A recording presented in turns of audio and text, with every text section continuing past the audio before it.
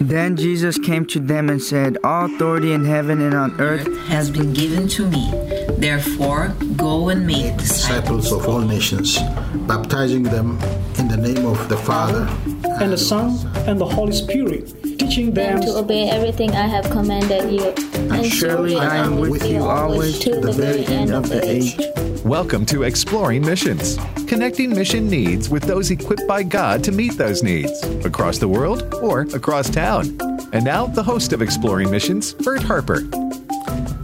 You know, some needs are obvious. And when disaster happens, whether it be an earthquake, a tidal wave, a tornado, a hurricane, whatever it might be, the need is obvious. Houses are destroyed, lives are upended, even deaths occur.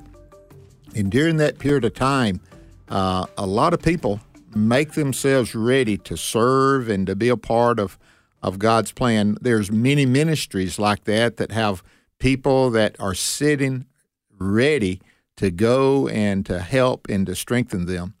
And today we want to talk about that need, but as we share in it, if I can't go to help that person that's just experienced this tornado ripping through their town, is there anything that I can do? Yes, I can pray. But Nathan, who's our co-host, Nathan Harper, I think we can all share in those needs in our churches, but also some ways of what Paul talked about, giving as unto the Lord, doesn't it? Yeah, absolutely.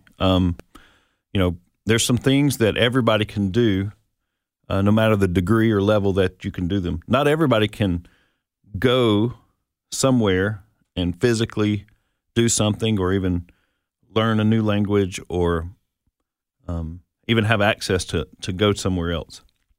Those opportunities aren't available for everybody. But there's all the opportunity in the world to do a couple of things, I think, at least. One is, actually, I would say three. One is to pray. We can all pray.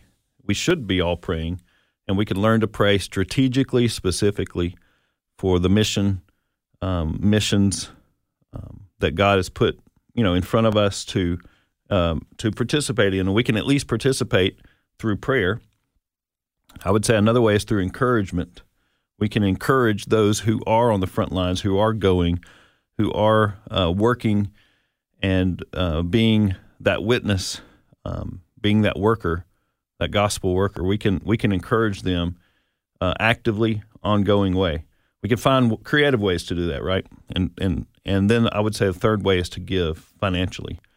And again, the degree and the level is not the important thing. It's the simple act of giving, whether it be very little. I mean, it's okay. That's what Jesus said. The widow who gave the one little mite or whatever you call it. He said she gave more than anybody. He can multiply, can't he? That's right. So the amount isn't the concern. The willingness to give and the act of giving. And so giving is something that we can all do in some capacity.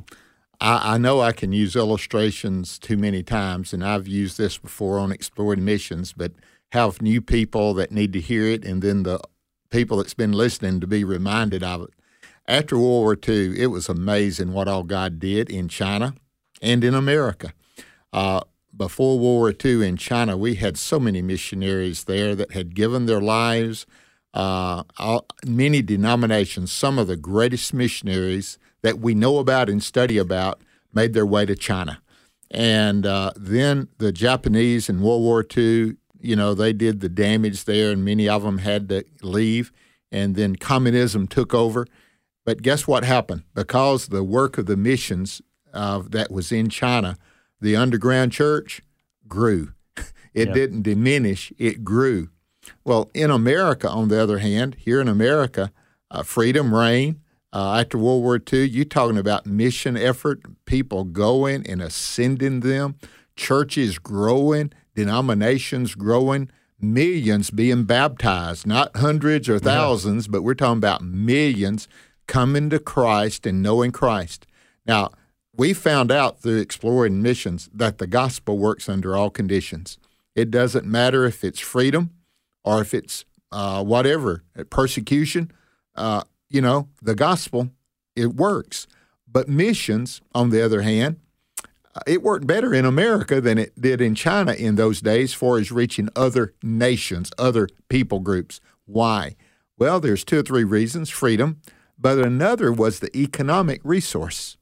God had blessed America so much economically, Nathan, that the resources in the local churches were beyond anything, and churches started saying, "Hey, we need to pay this money to those that are willing to go."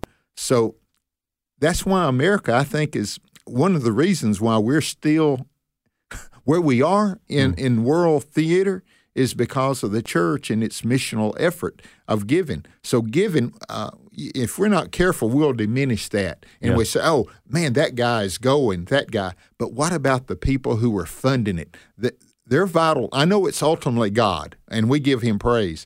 But God uses these people in order to finance and make it happen, doesn't he? Right. Just like people have to say yes to God when God says, hey, I want you to go to such and such a people, to such and such a place. I want you to go as my witnesses, maybe cross-culturally. It's going to be difficult. It's going to be hard. There's going to be sacrifice involved. There's going to be risk and danger and difficulty. But I want you to go. And those people say, yes, requires faith, requires obedience to do what God's calling them to do. Well, you know what? It takes, for them to go, it takes resources financially. And for those financial resources to get to the missionaries who are going, it takes just as much faith and obedience on the part of those who are giving for them to go. So it's holding the rope. It's like William Carey said, I need someone to hold the rope. And we're holding the rope. Those of us that are giving and praying and encouraging our missionaries, we're holding the rope for them to go down into the darkness with the light. And they can't go down unless we hold the rope, and they can't stay unless we hold the rope. We have to hold the rope through our financial giving, and it takes just as much faith and obedience to be able to give. So if we're not giving, we're not being faithful, and we're not being obedient. That's individuals, but it also churches. Yeah, churches. Sure. Would you see? Here I'm taking a chance on people ostracizing me, but look at the budget of the church and how much of it is going toward missional work. Now, some of the work to salaries, to the staff, the pastor and others, that's missional too, because they're out there many times on the front lines doing work, doing Bible studies. So that's part of the missional effort too. But how much of it is being sent from that location to bless others? I think it's a good idea for that church to look at that and examine how much of it they could share with others. Absolutely. There's so much more work for us to do as the church, as the body of Christ, globally, but especially in the West, where the resources are still plentiful. For some, there's become more recent difficulty, but there's still resources. Sometimes it's just our priorities that get out of line, not necessarily the economy of it. But we should look at it, and we should pray about it, and we should see what God's Word has to say about giving, and then we should be faithful in that. And as a whole body of Christ, there's so much more. I don't have numbers in front of me, but basically speaking, if you took the average Christian amount of giving is around 2% of income is what's given back to the Lord. By the way, that's actually a smaller percentage than what Muslims give to their mosques. And if we think 10% is the standard, if we hold that as kind of a starting point, we haven't even gotten close to the starting point. If that's what we're shooting for, that 10%, we're around 2%. All right, so all that giving, not just mission giving, just giving, and then you break it down into what is actually mission giving. It's out of every dollar, you're talking about a nickel that goes into missions. Out of that nickel, about 1 cent or so goes to reach specifically targeted, unreached people groups with the gospel of Jesus. Okay, so Most of our mission force is spent in already reached countries. Fewer are going to unreached areas. Most of our mission giving is again spent on ourselves and then around reached areas, and not the neglected, least access places. So we've got a lot of work to do, is all I'm trying to say. The Apostle Paul was sent out by the church at Antioch. And if you've got a church that you want to model after, I would suggest the church at Antioch. And they sent Paul and Barnabas out with resources, with prayers, with support. And it was such a blessing. And when he came back, he would share the blessings of what God had done. And then they said, that was so successful, we want you to go again. But seemingly in the second mission trip, the resources didn't always get to him. Yeah. And he was going further out. They were traveling, so it might have been a distribution issue. Exactly. And so I don't think they quit. That's not the evidence, but distribution problem, we experienced that not long ago. The Pacific Ocean was filled with all of the stuff that we needed here, as I heard it. I mean, that's a picture of the resources are there. Sometimes they're just sitting in people's wallets or purses, and it's a distribution problem. Amen. Which is really obedience, right? Is that what it is? So in place of Paul coming home, he would rely upon his skill as a tent maker and make tents, so he wouldn't be just, as he said in the book of 1 Thessalonians, I did not treat you that way as I could have as an apostle of Christ, and demanded finances from you, but he was faithful in doing that. But there was one church, not only was it Antioch, but there's another church in the Bible. After Paul had been there and they had established that church, they continued to support Paul, it seems like, no matter what. Man, isn't that churches and people like that, aren't they awesome? They are. So the church at Philippi, that's it, was that church that was faithful from the beginning. And in the book of Philippians, as Paul would write to the church there at Philippi, he said a couple things, one thing at the beginning and one thing toward the end. Philippians chapter 1, verse 3 and 3 through 5. I give thanks to my God for every remembrance of you, always praying with joy for all of you in my every prayer. What would cause Paul to pray with joy every time he prayed for them? Because of your partnership in the gospel from the first day until now. And what did that partnership look like? Well, in part, if you flip over to the back of the book of Philippians, chapter 4, what he says in verse 15, and you, Philippians, know that in the early days of the gospel, when I left Macedonia, no church shared with me in the matter of giving and receiving except you alone. So they were giving. They were providing those resources that God had given them. Even maybe some of their lack of resources, they were still willing to give, be faithful, be obedient to give, and God was using them through the Apostle Paul as he would go out and share the gospel. And what we're talking about, we're going to have the interview with someone from Samaritan's Purse. Samaritan's Purse is a worldwide ministry. It's amazing what they do, how they helped in Turkey just recently because of the earthquake there, how they helped in Mississippi during Rolling Fork and the tornado that ripped through there. The resources is amazing. And this interview will let you know different aspects of the ministries that they have of these volunteers. But what you have is these people and organizations that have financed Samaritan's Purse so that in just a quick amount of time, they can hurry those resources to the affected area and provide for them the needs that they have physically. And because they provide physically, guess what? They're able to share the good news of Jesus Christ. There's an old song, and it tells, how do you tell a hungry man about the bread of life? How do you tell a thirsty man about the living water of God's Word? I think we do both. You know, we can do both. Right. We can walk and chew at the same time. and so this interview, Nathan, I think will bless those who are listening to get an inside view of Samaritan's Purse and how they want the gospel And these people that they rush the gospel to, they're usually in need of hearing it.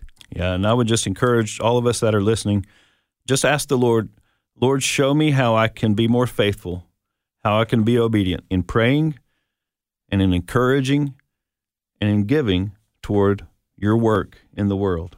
I would add that giving sure is a lot of encouragement. Amen. So I know some people, they don't have the finances and they can write a letter of support, but inside that letter, having some finances is a blessing.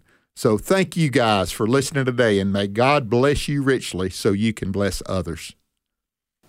Today on Exploring Missions, we have a guest that I have known for many years. I saw him here at the NRB on the exhibition floor, and we started looking at one another. We started talking, and all of a sudden we remember we had met years and years ago, and it is Jimmy Finch with Samaritan's Purse. Welcome, Jimmy.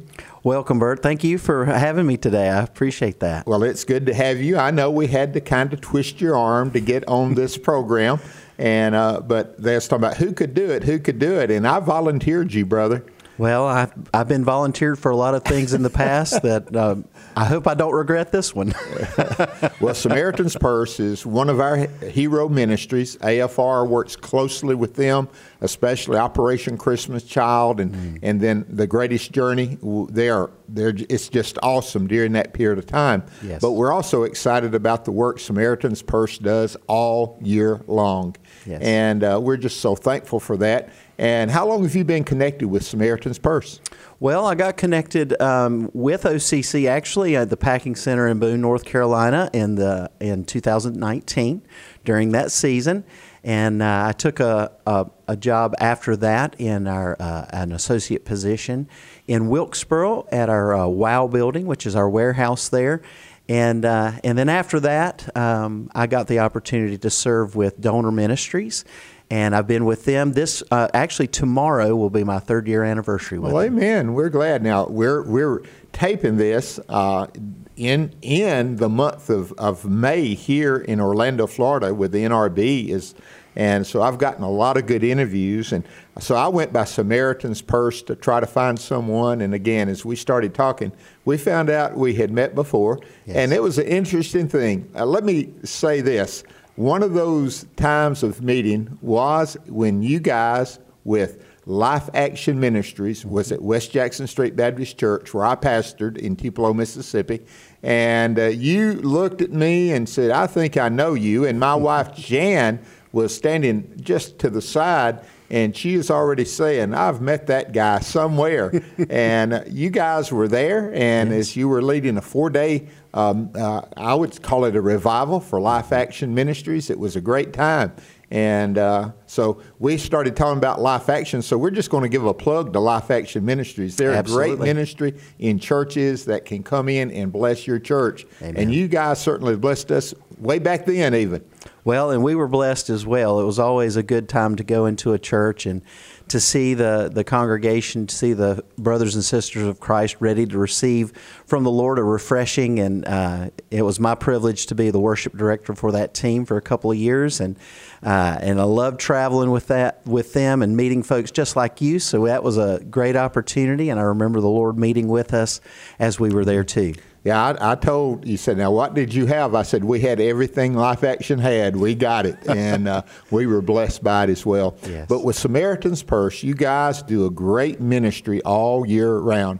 But two recently that I thought of was the earthquake in Turkey. Yes. Man, you guys poured in the help there beyond measure. I would see reports of that and see that was quite a ministry, and it's quite a lot of resources spent yes. there, wasn't it? Yes, and we're still there. We typically with those types of disasters, we go in first with our emergency field hospital, and we just recently closed that for our team, but we did donate that to Turkey, so they still have that emergency field hospital and the equipment and can use that at their own leisure however they want to. We've kind of shifted phases on some things. We provided over 7,000 family emergency tents for families that had lost everything, that didn't have anywhere to live. Let's say that number again, not me repeat it. See if I got it right. 7,000 emergency tents for families to live in. Yes. Wow. And we've also provided bedding, mattresses, things like that. Home kits like cooking type utensils and things like that.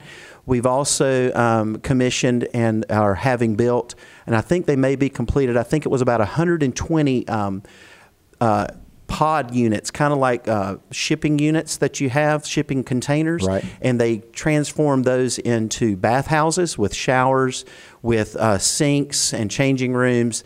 And so they've put those in different locations all over Turkey for families that don't have running water because, of course, the infrastructure is pretty much gone. And so those have been placed. And I'm not sure what the work will be after that, but we're going to be there for quite a while as long as Turkey allows us to be there, because anywhere we go, most people don't realize this. Most people don't realize that we are asked to come. We don't just show up. Right.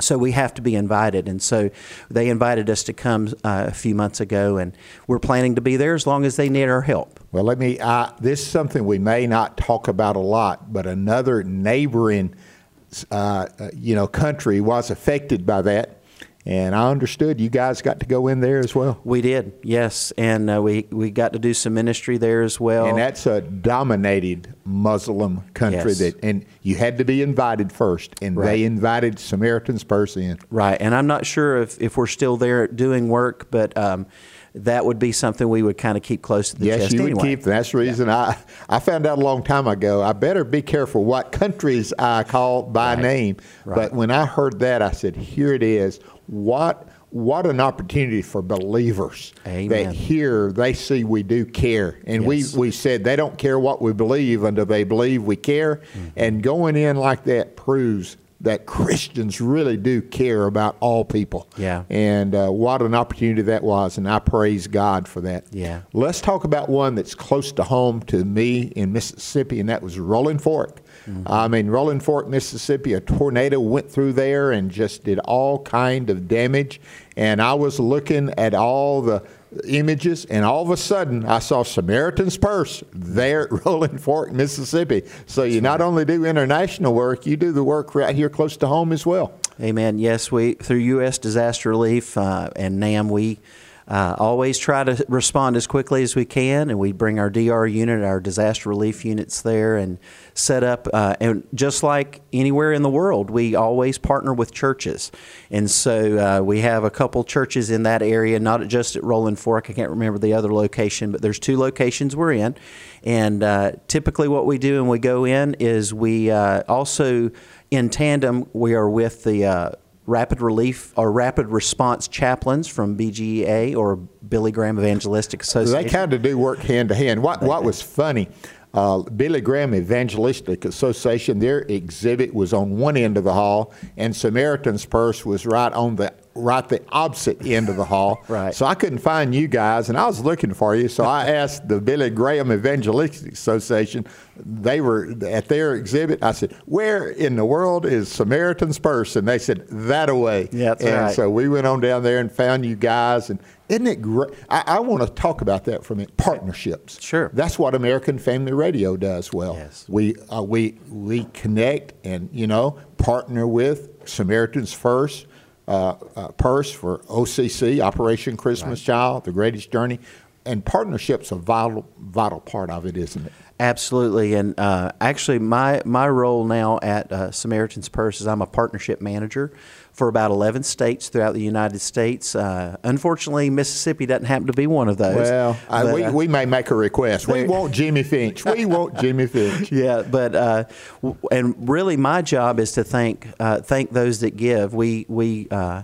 we have such a response most of the time with all of these events, and we don't make phone calls. We just receive them, and a lot of times with my partners, it's my job to thank them for being with us and praying for us, praying for Franklin as he is doing his job, traveling all over the world. He left Orlando to go to Alaska, I heard. Did. Is that right? Yes, this is the first week of Operation Heal Our Patriots, the retreats this summer. So he wanted to get there as quick as he could. Amen. Well, it's such a joy. Jimmy, tell me a little bit about your family. We want to get to know you a little bit. It's interesting to me, these people that work with these organizations, they go home every evening to a family, don't they? That's right. Yes, we do. And yes, I've been married 24 years to my wife, Christy, and I have 3 children, and one's married in Arizona, and one's at NC State right now. For those that do not know what NC State stands for, it is North Carolina State. That's right. We in the SEC, we know a little about the ACC, but anyway, I knew that. Where's the other one? And then our youngest is 14, and she is a beautiful ballerina. She loves to dance and sing, and so we're so proud of them and grateful to be in Boone, North Carolina, where our headquarters is for Samaritan's Purse. Roughing it for the Lord in Boone, North Carolina. That's right. Except for a few days in the winter, it is awesome, isn't it? That's right, yes. I've heard that. Well, Samaritan's Purse, people want to know more about it. You have your own website, don't you? We sure do. Yes, you can go to our website, SamaritansPurse.org, and find out all about what we do. There's a place there not only to look at it, but to also give if you feel led of the Lord to do that. And or you can give us a call. The phone number's there at the bottom of the front page, and you can give us a call if you have any questions or prayer requests. We love to pray with our brothers and sisters. Amen.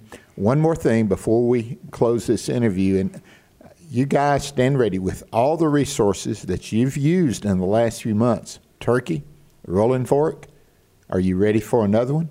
We always want to be ready, and we always have emergency field hospitals ready in our warehouse, and we can't do it without partners. We can't do it without the people that give to us, and we're so grateful for our brothers and sisters in Christ that give to us and let us be allowed to use the resources the Lord provides for them. So. And I did an interview with someone else from Samaritan's Purse, and they said we fly these hospitals in on our jet. Yeah, on our DC-8, yes. That I thought, well, how in the world do they get it over there? They fly it in, and it's ready to go. That's right. Jimmy, it's good to see you again, brother. Good to see you too. And it's a joy. I hope to see you again.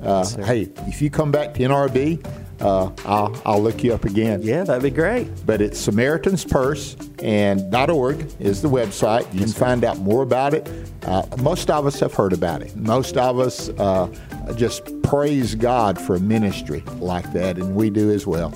But we want you to be on mission for God. It may be relief in an area where they've faced disaster. It may be on mission for someone who has lost a loved one. It may be just a mission of compassion, of sharing Jesus Christ, the love that He has for them. But I pray that all of us would be on mission for God.